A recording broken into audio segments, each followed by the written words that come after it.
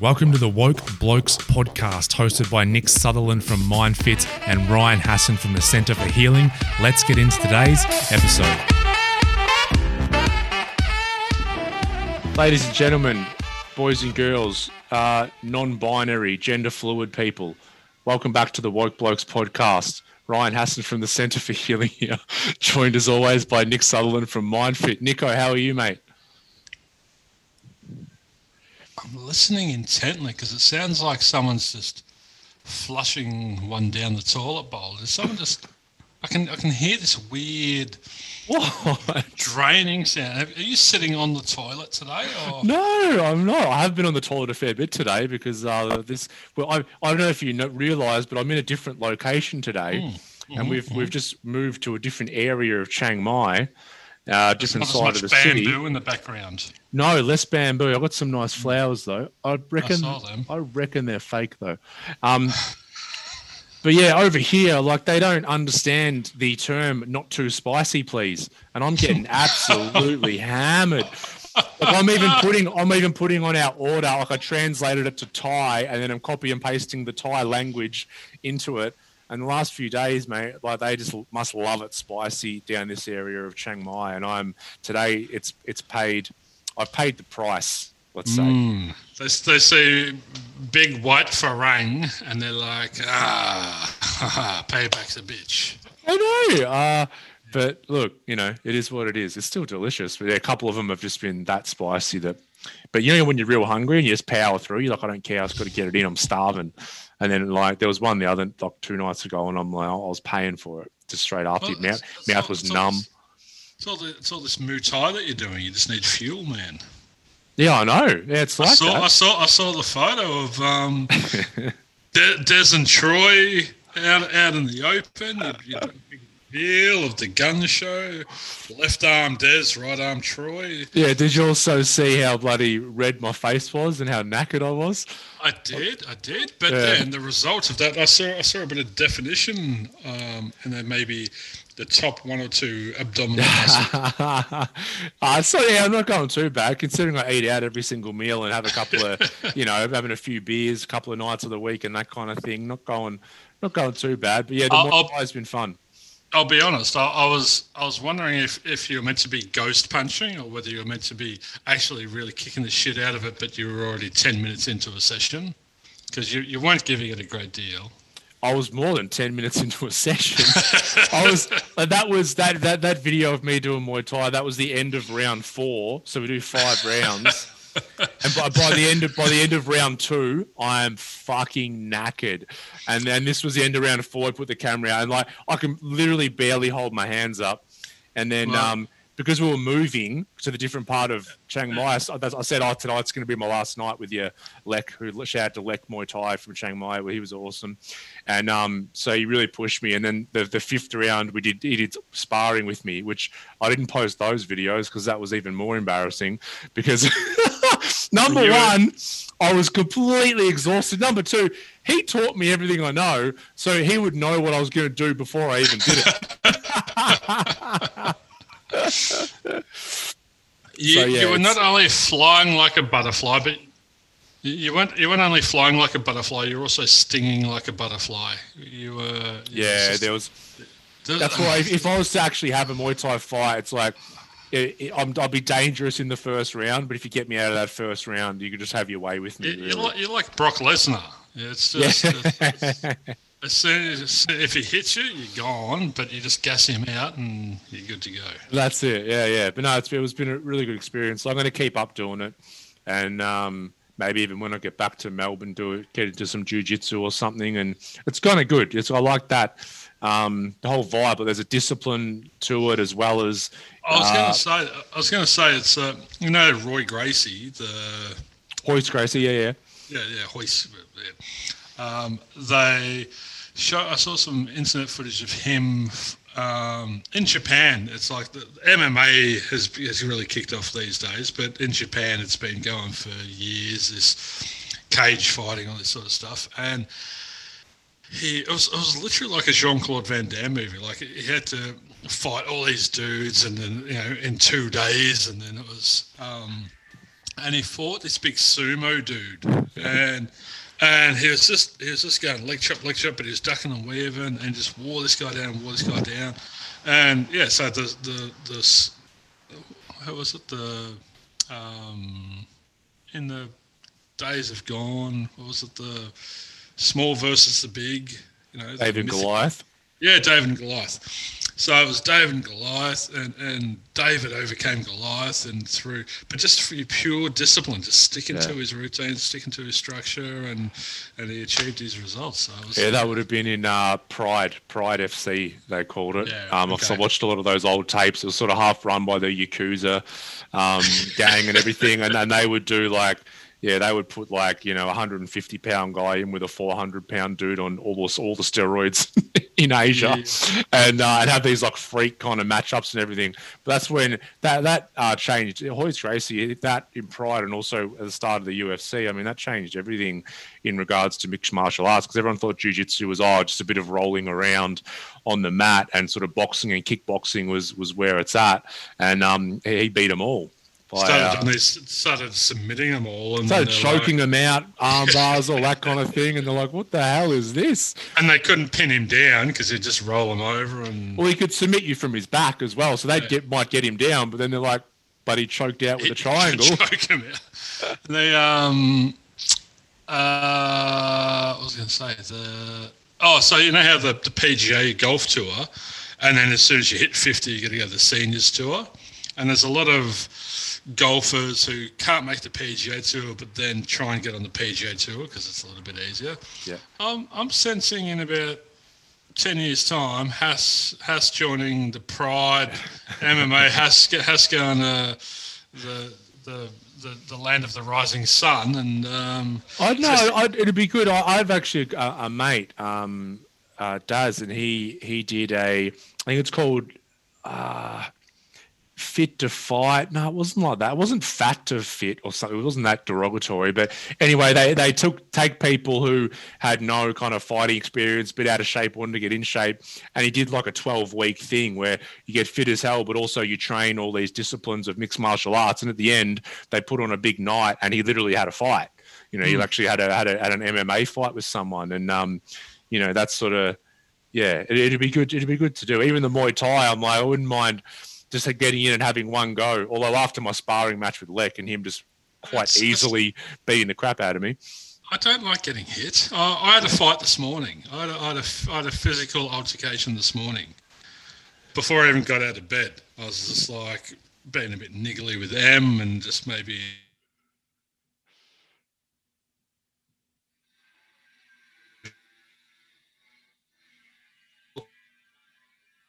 And she's literally going, it's like, it didn't hurt. I was like, right, okay, that's how you want to play. So I've gone at it again, and then she's just given me a swift kick to the midriff. And I'm, all right, I get the picture. All right, I'm out. I don't like getting hit.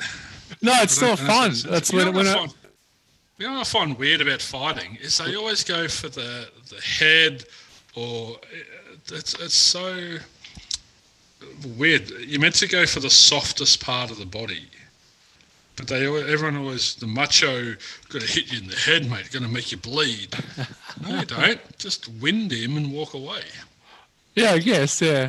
There's always got to be rules. Like even the UFC was like, it's going to be no rules, but you still can't hit someone in the nuts. No, but this is in a street fight. Like in a street fight, it's just, two blokes having a fight on the street. If you really have to defend yourself, just go for the solar plexus. Yeah, I think that comes back to like movies we all saw as a kid, and if you haven't like trained in some sort of martial art or whatever, then you just go off what you've seen in TV shows and movies, which is this. And you end up doing this one.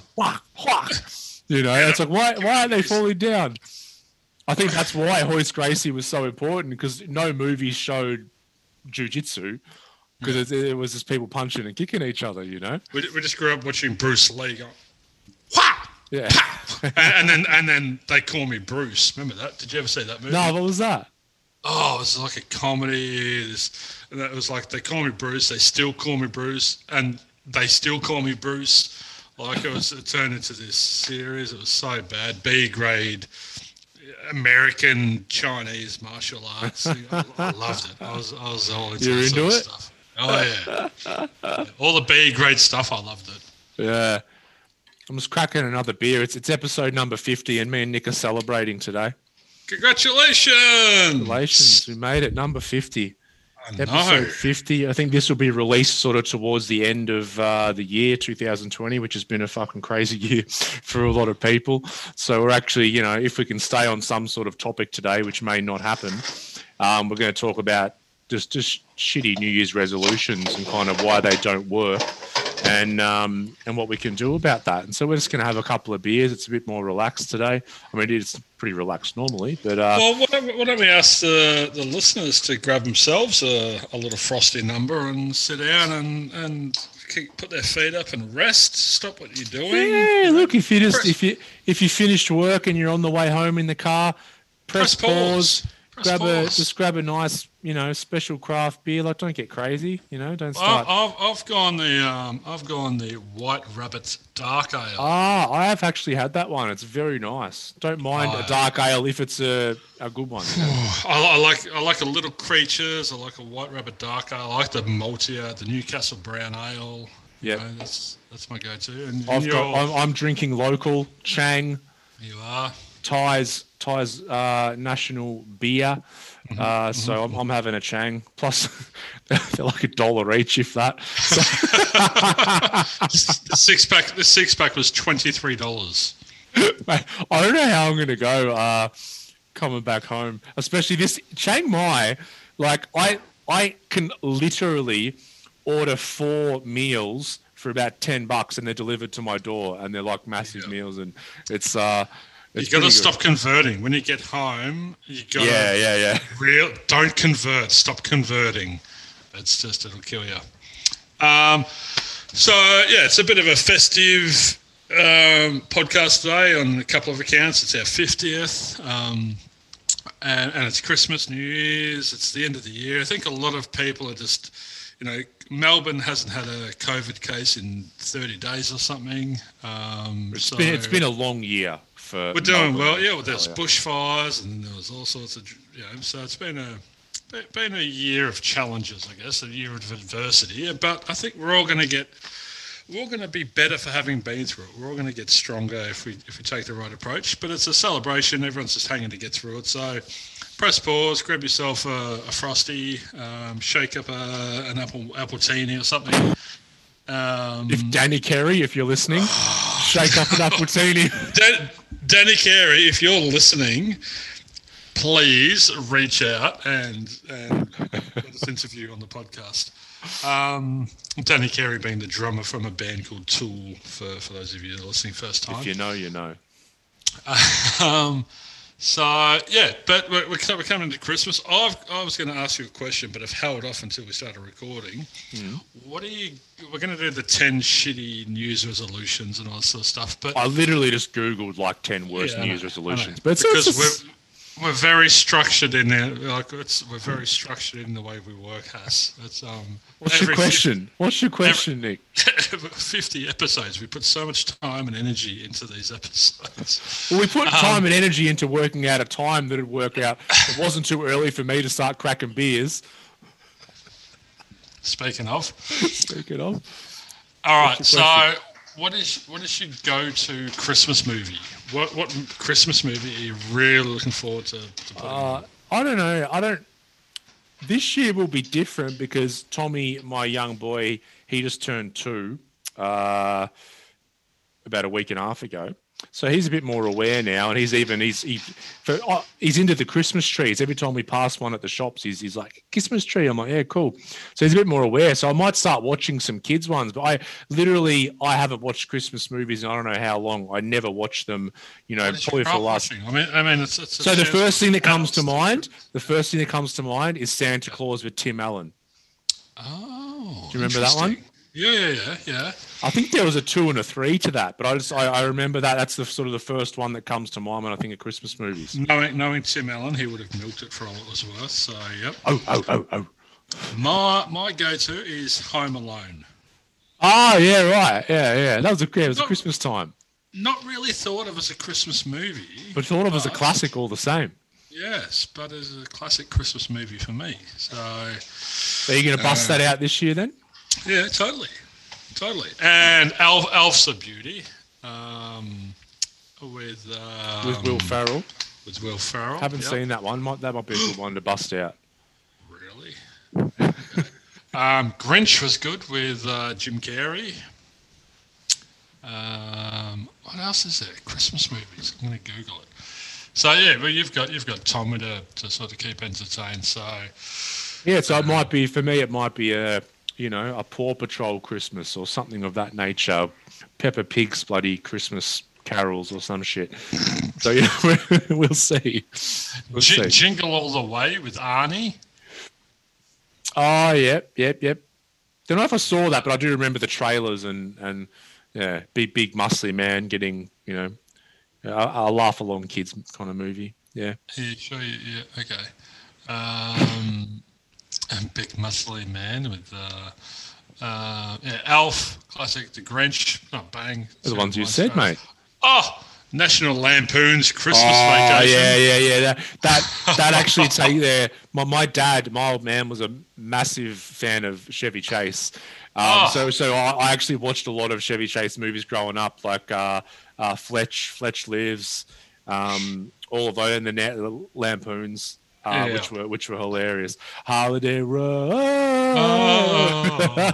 Yeah, right, that takes me back.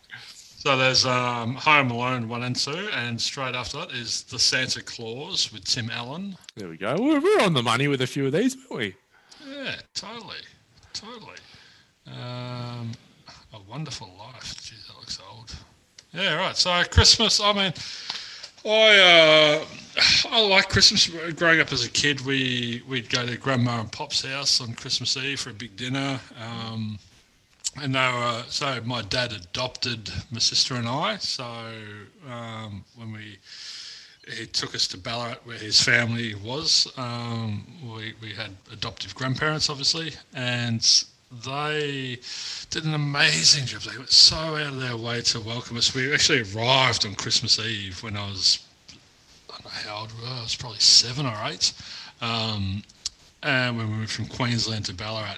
And we rocked up there and we're all bright-eyed and it's night time. It's like Christmas Eve and we're in a strange place. We don't know what's going on. But there's this beautiful, soft, gentle, grandmotherly woman. Come here, kid. And do you want this? Do you want some treats and all this sort of stuff? I'm like, oh, yeah, okay. And then we hear this on the roof. And we're like, what the hell? And she's like, what's that noise? And you hear this ringing of a bell and this ho, ho, ho, ho, ho, ho. And fucking Grandpa had gotten up on the roof and was stomping around up there just for us kids, just to make us feel really welcome. And that's awesome. That's so good. What a stunt. What a stunt. That's I love that. Yeah, putting in the effort. That's good. Christmas Eve for me, I always remember we would sit at home and watch the carols by candlelight.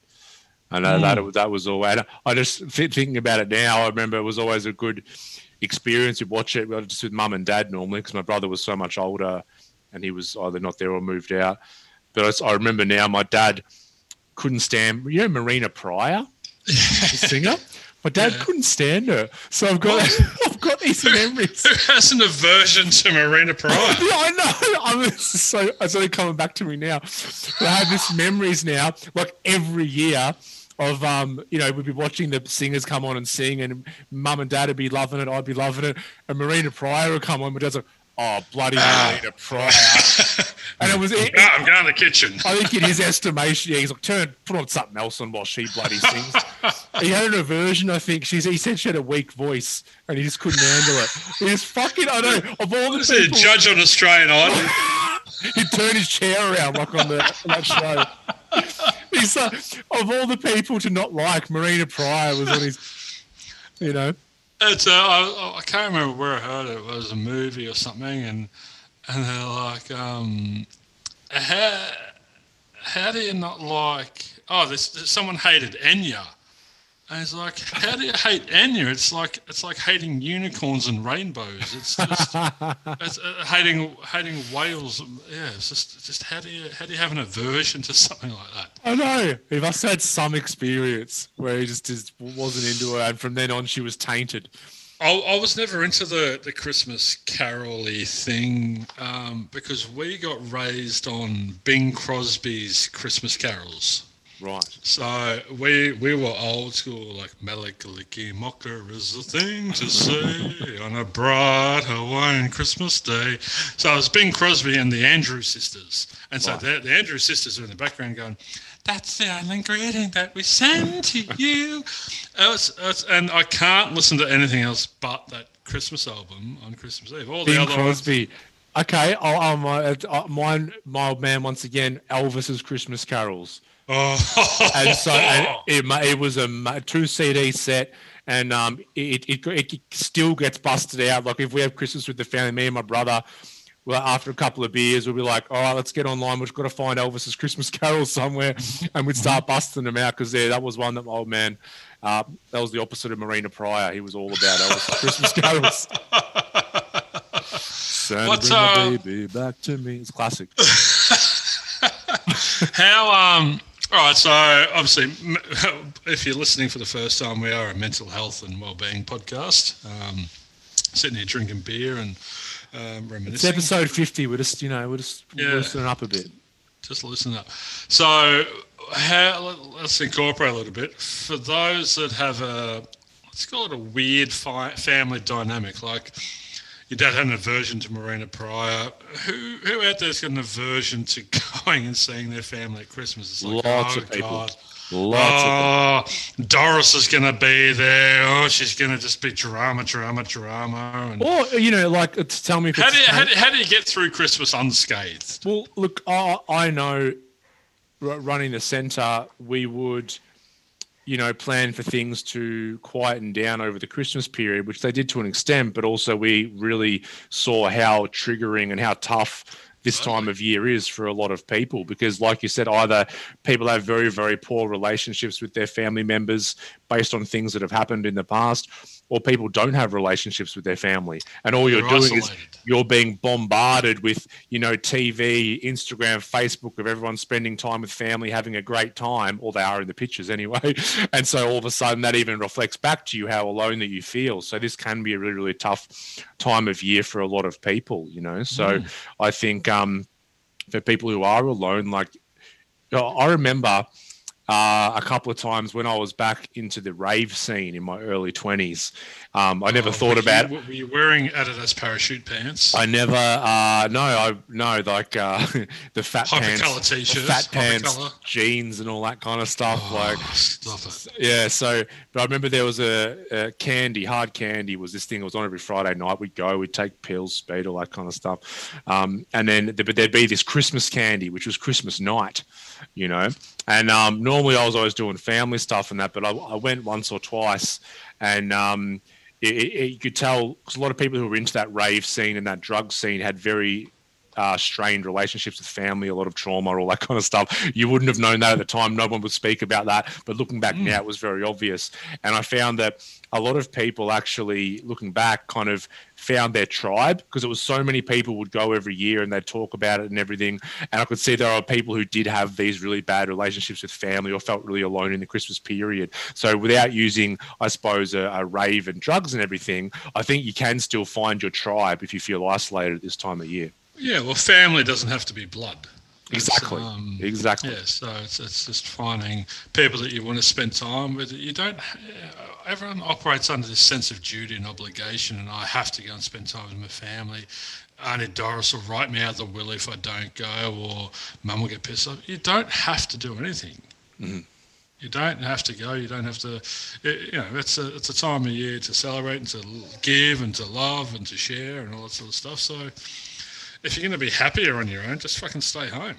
Yeah. Even just think about, like, as you were saying, that when you say, like, I have to go somewhere, like as soon as I hear those words, like my system starts contracting. It becomes a very, rigid aversion kind of thing. Imposed, enforced, and it's just anxiety kicks in straight away. You're in your sympathetic nervous system. It's just all you're on guard. You're ready to punch someone as soon as they come too close to you. Yeah, and then you go to that event in that state, so you're priming yourself for exactly what you're thinking about, so you're gonna have that experience and then confirm to yourself, hey, you didn't want to go anyway. The thought just struck me though, conversely, if you have an aversion to going to Christmas because of your family and you do isolate yourself, then it's you're not gonna have anything to talk about. Like, there's not going to be no chance for reconciliation. There might be an opportunity to come together as well. So I guess there's no right or wrong way of going about it. It's just that, I don't know. It's an interesting one. Yeah, but I know of a lot of people now who have, like, found tribes. So Christmas is spent with other people who have disjointed relationships with family or no family at all, based on being overseas or not with us anymore or that kind of thing. And I think what you said is so important. Like, our family doesn't have to be blood. It can be anyone. We can choose our family, and that's really important, because the hot sort of topic now is people what's the word, like kind of divorcing their parents, which is basically me just setting a boundary, whether it's your parents, your siblings, your cousins, even, whatever. It's just basically saying, look, spending time with you, being around you is not good for my mental and emotional health. So I'm going to sort of cut ties with that. And people get real funny with family, or even if it's just been friends that you've been friends with for decades, we have an aversion to that. But some of the funniest Christmas moments are born from discomfort and uncomfortable or awkward experiences. Mate, we and that's the thing. Like, if you can, and a lot of the times you can't, but if you can go with an open mind as to what the fuck's going to happen here, what's drunk Auntie Susie going to say? My grandparents turn racist as soon as as soon as they move past their fourth champagne, they become racist, and it's so funny. And you just see, like, it happened at my grandpa's 80th, 85th. I can't remember. We were sitting there, me and my cousin. We love each other, and we can't wait to see each other, but we just don't get time to see each other during the year. So we're sitting next to each other, and we're deep in this conversation. And we're at this Italian restaurant, and this young Italian woman walks in and says, "Oh, I can take your order." And then, because he's lived in Spain, which is near Italy, he puts on this weird accent and, "Oh, por favor, and we're like, "Why didn't stop? Just stop." And he's like, well, she's here. She has to learn English. So no, stop. And then he starts commenting about Nans and his sexual past, and the filter disappears. Cringing so hard in those moments. It's like, the old racist people have been like holding it together, but in those few drinks, they let go. And he's not, and she's not, and they're amazing, wonderful people. But all of a sudden, the filter is removed, and it all comes pouring out. We're just sitting there, absolutely pissing ourselves laughing, and just like, it was just a train wreck. It was just an absolute. Yeah. The most beautiful train wreck you've ever seen. Yeah. I had one, I'll just say family member. I don't want to get too granular, but anyway, someone... Are they listening? No, throw them under the bus. No, but one of the cousins, they're like intellectually disabled to an extent. And anyway, middle of Christmas, like 20 plus people at the Christmas table, and there was just a slight lull in conversation. And then she gets up and just slams her hands on the table and goes, "Mum, I've got my period." Right? And then it was like 3/4 of the table are all like shocked and trying to keep it together. Our end of the table just pissed us. It was like the most awkward moment ever. So it's one of those things you just laugh at, whether it is, the auntie who just gets sauced up and says stupid stuff or whatever. It's those funny moments. Because oftentimes, go. My nan gets pissed, right? Yeah. and she's well pissed, and then she ends up falling asleep with the champagne in her hand. It's like it's classic Christmas image. I'm sure many people can relate, and I love her to death. I love her dearly. But then he gets angry and he's like, tries to control her. Stop drinking. You need that glass. And then he goes into this. And then he walks out one year just in his jocks. And we're like, what are you doing? And he's like, and so she's half cut. She's woken up. She's been snoring. He's come out. We're like, what's going on? She spills the champers.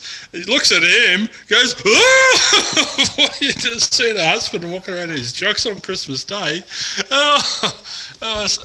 You couldn't write the scripts. We have one. This was with my ex-wife, and we just moved in. We just built our new house, and we just moved in, and we had Christmas. We'll have Christmas at our house this year, so we had the whole family over.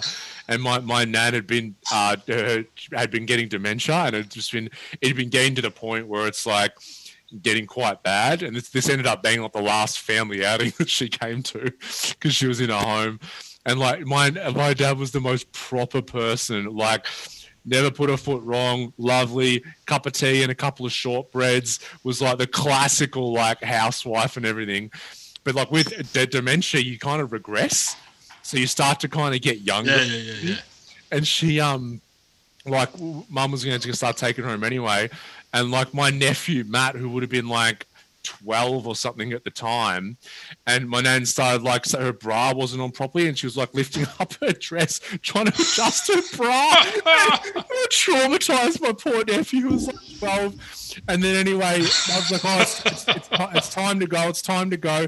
And then my nan, who I'd never even seen have a drink in her entire life that I'd been alive, she was like fully, and I'd never seen her crack the shits ever, right?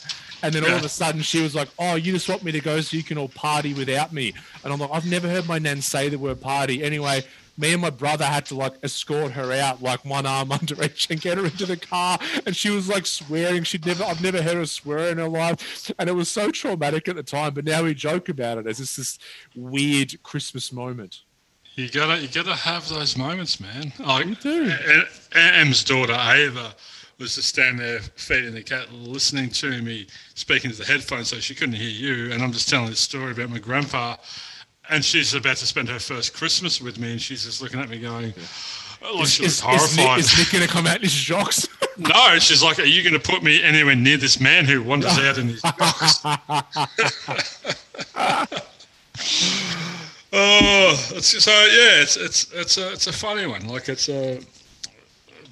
we have this aversion, like, but it's family, so we'll keep doing it, and if we keep doing it, then it can create those sort of moments. But if we don't do it, then it sort of feels better short term, and we go and find our tribe, but we disconnect with that blood sort of relationship. So but you are right. It's a challenging time of year for a lot of people, and it's like if we can just find some people so we don't fully isolate and get through it, then all the better, like like you said, we can choose our family. I like that. Well, don't isolate yourself just because it's going to be uncomfortable or hard. That's maybe to take as an opportunity to not make it about you and make it about them, and use some compassion or some empathy, or look beyond what these people are doing. It's a chance to perhaps heal, or to move into a deeper acceptance or an unconditional love, perhaps. Yeah. A lot of the time we're just loving people because they're not doing what we think they should do.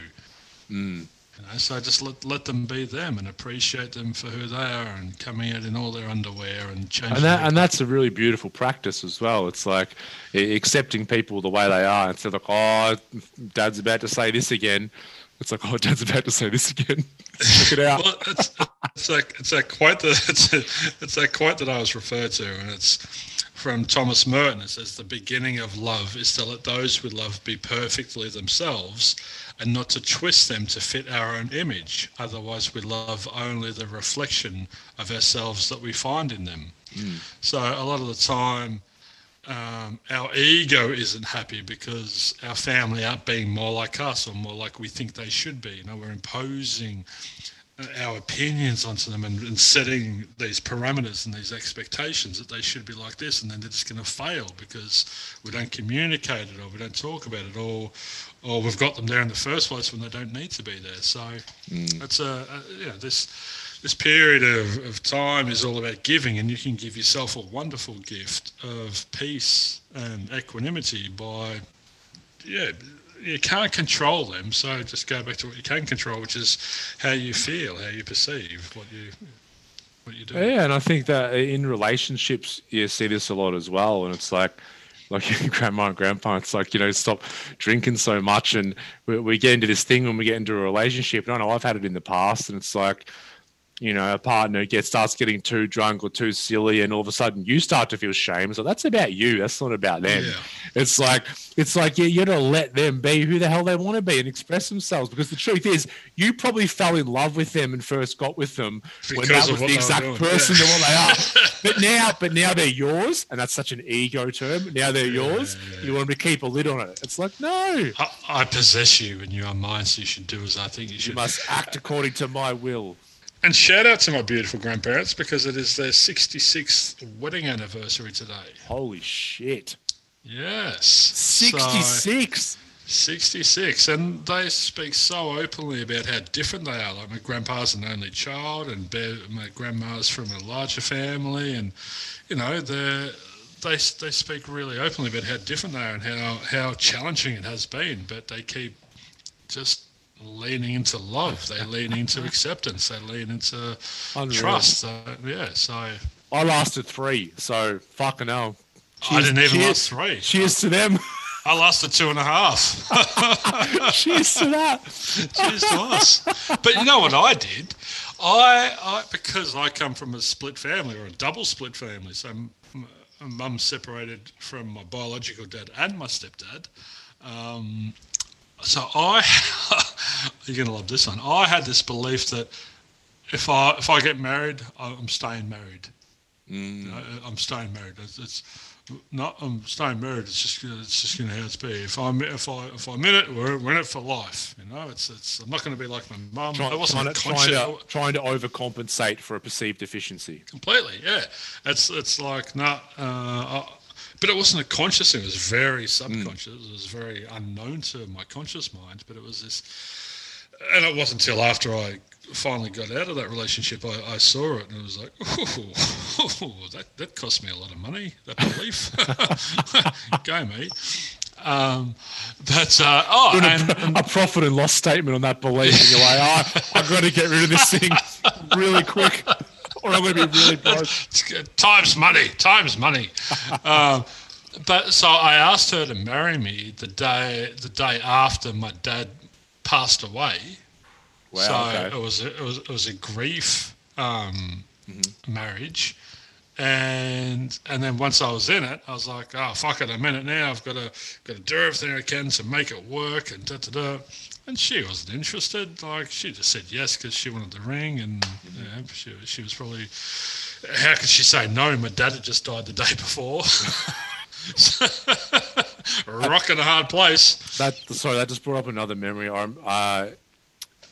Years ago, I went on a hot air balloon. We're talking over a decade ago, and I'm having a moment. I can't remember whether this happened to me or whether a friend told me this story. No, I think it happened. I think it was me. Right. Either way, up on the hot air balloon, and like full classic. There's this couple, and you can see that she wears the pants. She could not give a fuck about him, and he's like the little, being to all of her. He'll be a little puppy dog. Put her up on the pedestal. Yes. Anyway, he proposed up in the air on the hot air balloon. And I think the motivation for that was, if we're up there on a hot air balloon with 10 other people, you can't fucking say no. Anyway, do you know what her response was? No. We'll wait till we get back down on the ground. So everyone who was like taking pictures, laughing, talking to each other, just went dead silent for the rest of the balloon ride. As you would. That's so awkward. It's like seeing people at the the NBA basketball games or something, or proposing in front of huge people. It's like, don't do that, man. No, yeah, exactly. You're trying to use social pressure to get them to say yes. But being an empath, do you cringe when people get hurt? Like I can't watch videos of funniest home videos and that when on Jackass and all that. I just when people are embarrassing themselves, I get embarrassed on their behalf. 100%. I feel what they're feeling very deeply. 100%. Yeah, I just whether it's emotional or physical.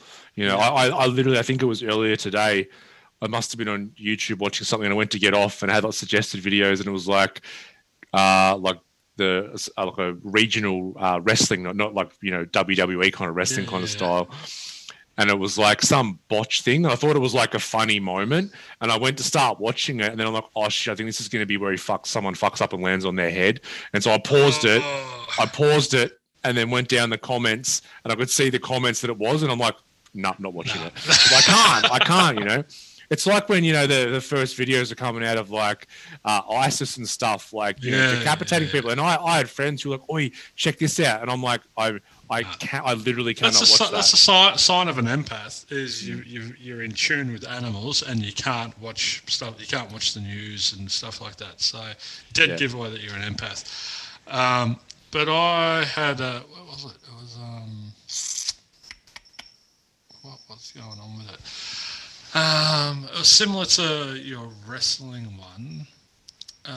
Asking on now, but it was just another example of if I know what's going to happen, then I have to shut it down and move away from it because it's going to be too much. Yeah, exactly. It's too much for the system. Just on the marriage thing, I had a client recently, and it was a very similar thing with having kids, and this person we'd worked a lot of family trauma going on, like with her current family and genealogically, and we were starting to heal that and everything. And then it was kind of where I had this moment where we were healing something genealogically. And I oftentimes do this kind of visualization where it's like you let go of this, whether it's this was actually the feeling of failure that all women basically had in her genealogical very, very far back, this deep-seated familiar feeling of I'm a failure. And we're doing this visualization to let that go. And I used a visualization of all the generations behind are standing there. So you're not only doing it for yourself, you're doing it for all the women or men that have come before you and then your ancestors, which can be quite powerful. And then we had turned towards the front, and I would say, well, you're not only doing that, you're also doing it for all the future generations, so all the future generations to come. And I had like a bit of a kind of feeling that like, I'm getting a feeling that maybe that's not something they've thought of before. And as we finished and did all the other work we were doing, we were just having a more conscious chat with our eyes open and everything. And they were saying, they were like, yeah, I've actually always had this belief that I'll never have kids. And now I realize it's because I never want anyone else to go through the family traumas, that they've been through. And so now that they are starting to heal those family traumas, they can start to see a future where there are children that involved. And that's like what you're saying with the, I think we might have chatted as well about you having a similar belief of not having kids. And it's kind of like, well, I'm not going to have anyone go through what I've been through, so let me rule out that option altogether. That's amazing. Nick just took his headphones off to go and get a beer or something and wasn't listening to anything, but all the listeners were. What I was saying, just a brief summary. I was very in tune with you. Client I was working with, hearing something genealogically, and I get him to visualize all the generations that came before them. So it's just not just about them, but then also had them envision all the generations to come. So it's not only about you, it's about all these ripple effect that happens. Yeah, I don't know something. Yeah, and after they came out of it, they kind of consciously were just chatting and they said, yeah, I've always had this belief that I never want to have kids. And it was because I never wanted them to go through shit that I went through or my family went through. But it's like now I'm starting to work through this stuff that option is now seeming very, very much on the table, and that's, once again, it's this overcompensation for this perceived deficiency. And I think we've maybe even chatted about that. It's a limiting belief. It's like, when I was smoking, if I start something, I finish it. You know, I need to be in control of this, and yeah, very much my marriage was. I've got to prove that I'm not going to be like my parents, you know, and how judgmental is that? I'm judging my mum for going through 2 divorces. Like, Yeah, yeah. Now that you mention, I had a similar thing with my marriage. It was just this kind of deep seated. I used to think it was a knowing, but it was just obviously just a belief that it's like we're going to be together till the end. I don't know what happens in between, but we'll be together for the end, to the end. And then that's why that was such a monumental, you know, moment for me, because that belief that was really deep and really core was actually taken away. And then when we have a belief like that kind of shattered, when it's a core belief, it really shakes up our identity. And we're like, well, if I can't believe in that, what the hell can I believe in? And that's when people go through identity crisis, which can lead to alcoholism, drug use, all that kind of stuff. that's a great example of how beliefs create our behaviour, and it's a programming. So yeah, we've got to check in on what's our programming, and is this limiting me? Is this leading me down a path which is going to cost me a lot of money potentially, or cost me a lot of unhappiness, or whatever the case may be. Speaking of programming, let's go to New Year's resolutions. All right, before we do that, I just got to. So Emma's doing a course in the city on Friday. She's doing permaculture. And so she stays up there on a Thursday night, and she just sent me a message, how's our tribe? Because we're all living together now, her and her 2 kids. I'm like, oh, how lovely is that? Beautiful. But it's like, this is going to be my first Christmas with her and her kids. So it's exciting. Yeah, like living together under the one roof. So it's, yeah, that just struck me then. It's going to be a very different Christmas for us this year. And you're going to be in your jocks at some point. I do. So, so what's been your worst New Year's resolution? Me personally, even before like doing what I do now, I don't think I was ever really into them. I think my main one, it's on this list. My main one, I think, was probably money, because like money was such a stress for me. Even when I was a tradesman and earning really good money, I could never save it. This is probably a good example, because you just spoke about programming. The issue with New Year's resolutions is we get to the end of the year, go, fuck, I wish I had done more that year with some area or multiple areas of my life. I'm going to make a change. Because even though time and the calendar is kind of it's based on the movements of our planet, it's still fairly much made up. So we feel like that's why people are like, I can't wait for 2020 to be over because it's been so shit. It's like, do you think magically January 1st Corona's going to disappear? It's like time is a man-made construct. I'm like, no, time does exist. It's just the calendar and the way that we perceive time is a construct. Time does exist. We are moving through something. Yes. So what happens? We get fed up and we're like, all right, that's it. Next year's starting. I need to make some changes. And then we make a conscious decision about what we want to be different. And then, unfortunately, speaking about programming, our subconscious programming says something different. But we're so fired up, we're so excited about the new year that conscious will has a bit of juice to it. It's like we're fired up, the petrol tank's full, and we're going hard. And, you know, whether it's the first one on the list is going on a diet, there's also getting fit, there's join a gym, there's I'm going to save more money. Basically, it's I hate myself, and next year I'm going to try to change who I am. But ultimately, I'll fail like I do every year, and then I'll still hate myself, and I'll make the same shitty resolutions next year. Well, what happens, that conscious will has some juice to it, but then that juice runs out about the 3-week mark, normally end of January, on whatever that goal was, because our subconscious programming will take over every time. But it's the motivation. It's productivity-based motivation. It's I have to instead of vitality-based motivation, which is I want to. I genuinely. It's this concept of loving yourself unconditionally again. You can't love others unconditionally until you love yourself. So you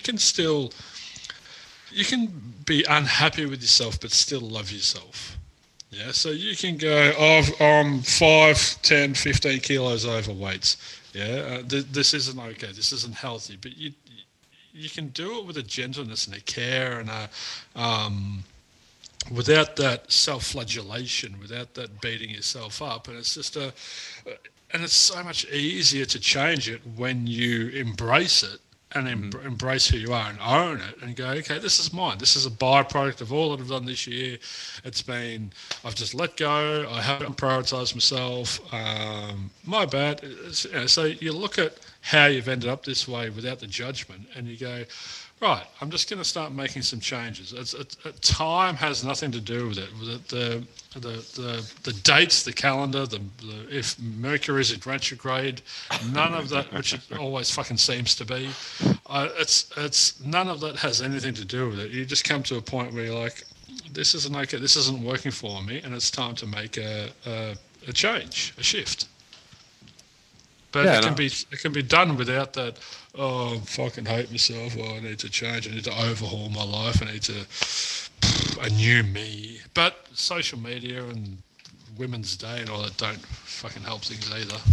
Oh no, of course not. Because every piece of marketing has the underlying message: you're not enough the way you are.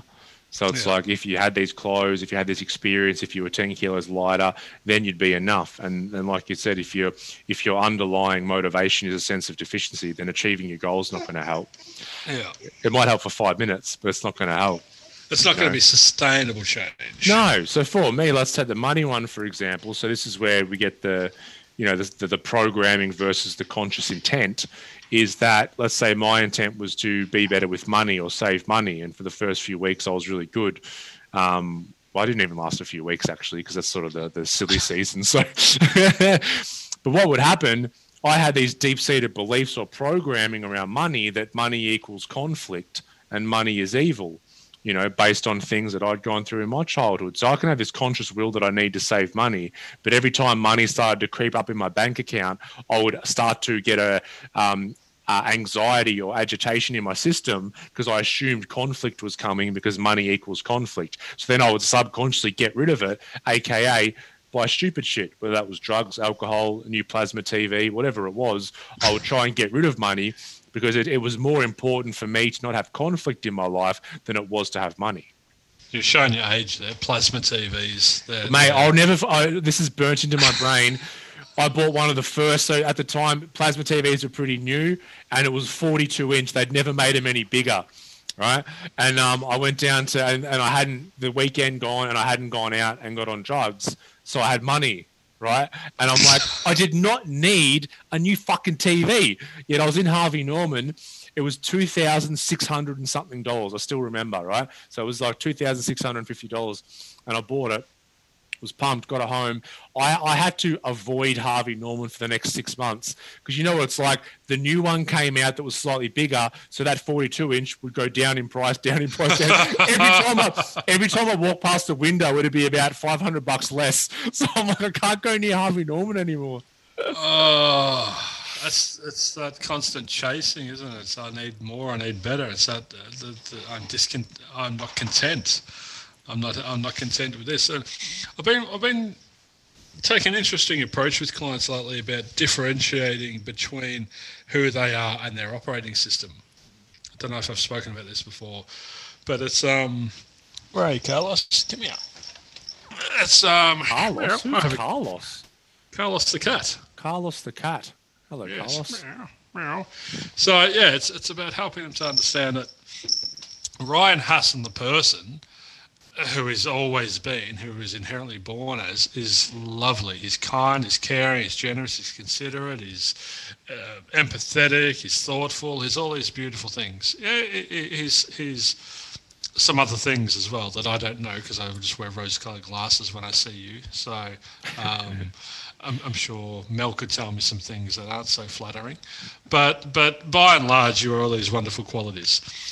The way that Ryan operated at one point in time wasn't able to, didn't allow that natural version of him to come out.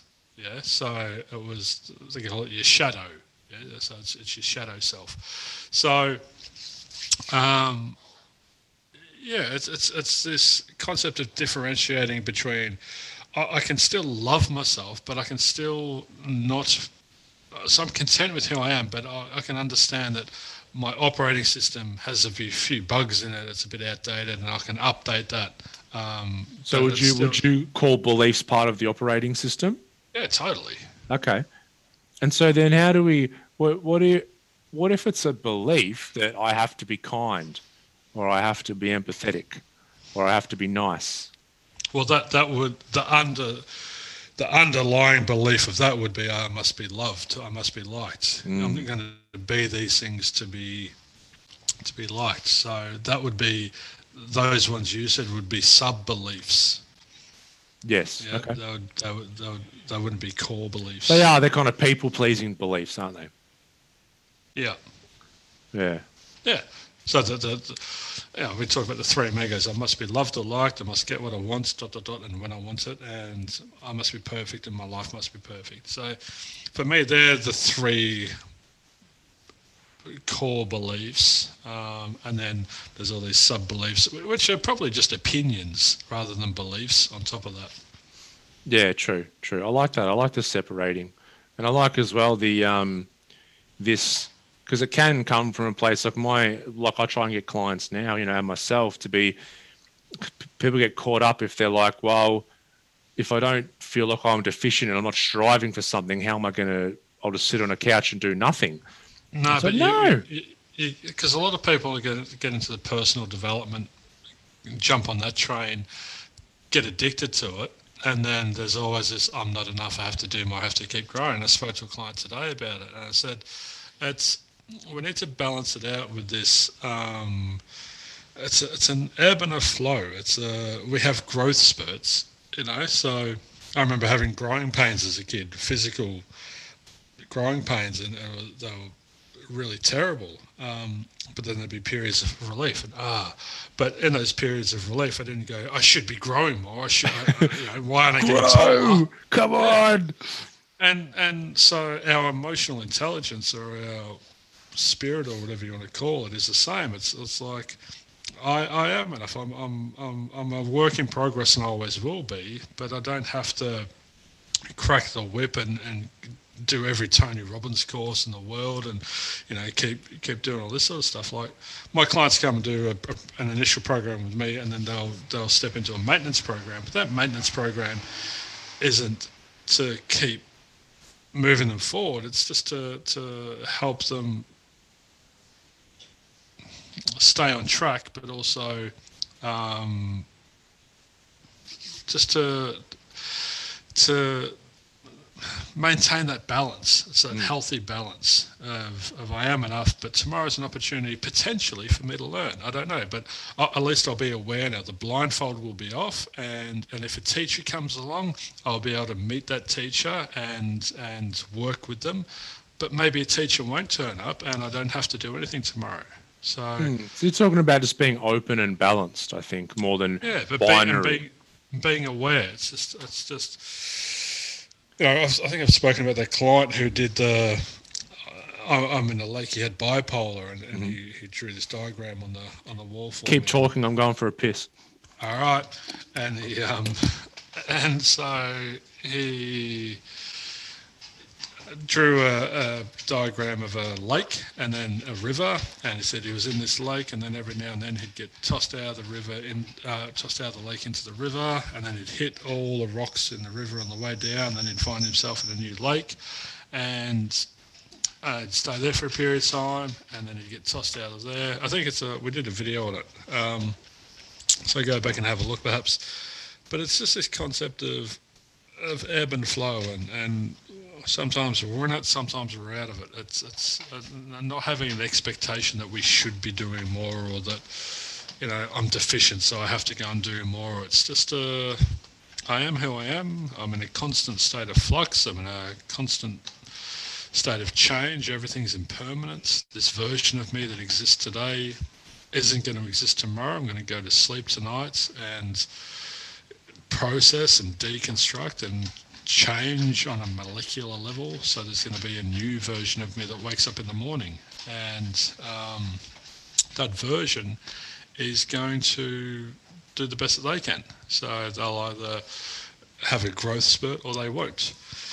So yeah, it's just, if we're looking to change, we don't want to change under this notion that we have to change. It's a, my weight will ebb and flow. I'm fairly slim by nature, but it's been isolation this year. At the start of the year, I was super fit. I was really physically strong and healthy, and then we couldn't go and exercise. So I'm not in the same shape now as I was at the start of the year, but I don't look at myself in the mirror and hate what I see. I don't have this aversion to it. I don't look at it and go into destructive thinking and judge myself and criticize and condemn and blame and label myself all these toxic labels. It's just an acknowledgement that, okay, I'm not where my healthy point is, so I've got to do some things moving forward. So it's finding that balance between loving yourself but also not settling as well. So as we were just talking about, it's at the start of the year I was super fit, super strong, super healthy. I'd been working out for a couple of months and doing these classes, and then Corona hit and I couldn't do a thing.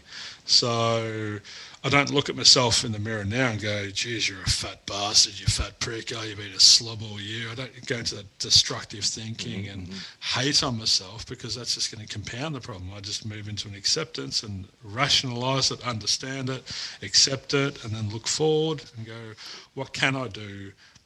Solution-oriented thinking instead of problem-oriented thinking.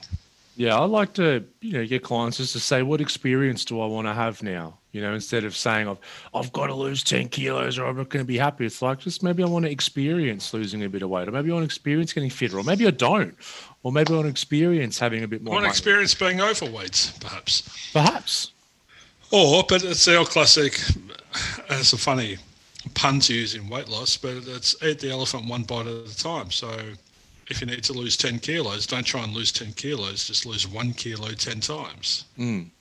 Everyone can lose 1 kilo. Everyone's lost 1 kilo. So you've done that before. You've achieved that before. So just do it 10 times. But then if you lose 3 in a row and then you sabotage yourself, you got to ask yourself, well, what's that operating system? What's that programming doing? Why am I sabotaging? Just go and eat more cake and drink more beer. Compound the problem is what I'm saying. You're going to sabotage, do it properly, right? If you start something, finish it. Hey, we should do a reverse podcast next. A reverse podcast? Or speak backwards? Yeah. No, it's like it's all. Let's go into the destructive thinking. Let's exacerbate all the stuff that people do. Yeah, that'd be good fun. That'd be good. Have I told you about my restaurant idea? No, but let's save that for next podcast, because we're coming to the end of this one. I'm hearing a Ryan Hassan story. That's going to be the opening of the next podcast. I don't want to give away my idea anyway, because I want to do it one day. Okay.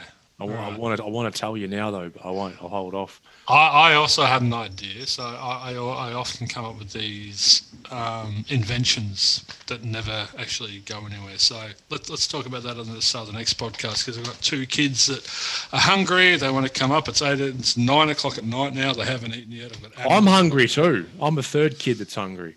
All right, we'll go and eat some really hot, spicy food. I've got some in the fridge. Good. All right. Well, we barely spoke about New Year's resolutions, but that was good fun, mate. We're never going to. We've got a beer in hand. Let's be honest. Let's embrace it. I hope you enjoyed listening to that, everyone. If you grabbed a beer or a glass of nice red wine or something and listened along, enjoy that.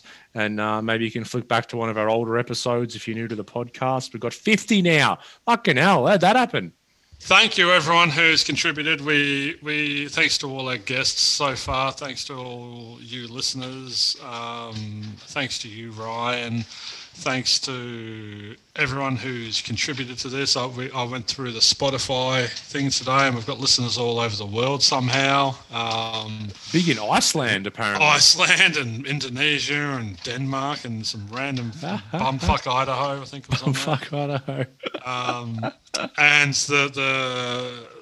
the demographic was amazing. It was like 75% men. I always thought it was half and half, but 75% men. Yeah, between the ages of 25 and 45. So that makes sense. Yeah. Because that's sort of our age. Like I'm 25 and you're 45, so.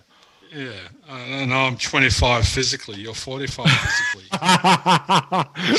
And we're both about 12 mentally. So it's at 50. I mean, we started this with no expectations, and to get to 50, it's I think we need to stop and appreciate it because it's 50 hours. It's over 50 hours worth of talking. So. No, it's good, mate. It's good. It's good fun. I enjoy it every week. And I was saying to Mel before, I'm like, oh, babe, I've got to go to work for a bit. And by work, I mean walking up the stairs with a few beers and talking to a mate. Yeah, it's my Fridays. I take Fridays off from clients. Admin work and to do stuff, and I'm just like, can't wait to just pull up stumps of that and just stick the headphones on and dive into. I mean, spend a couple of hours researching, of course, and then dive into it. Dive into it. All right, everyone, we appreciate you all listening. Merry Christmas, everyone.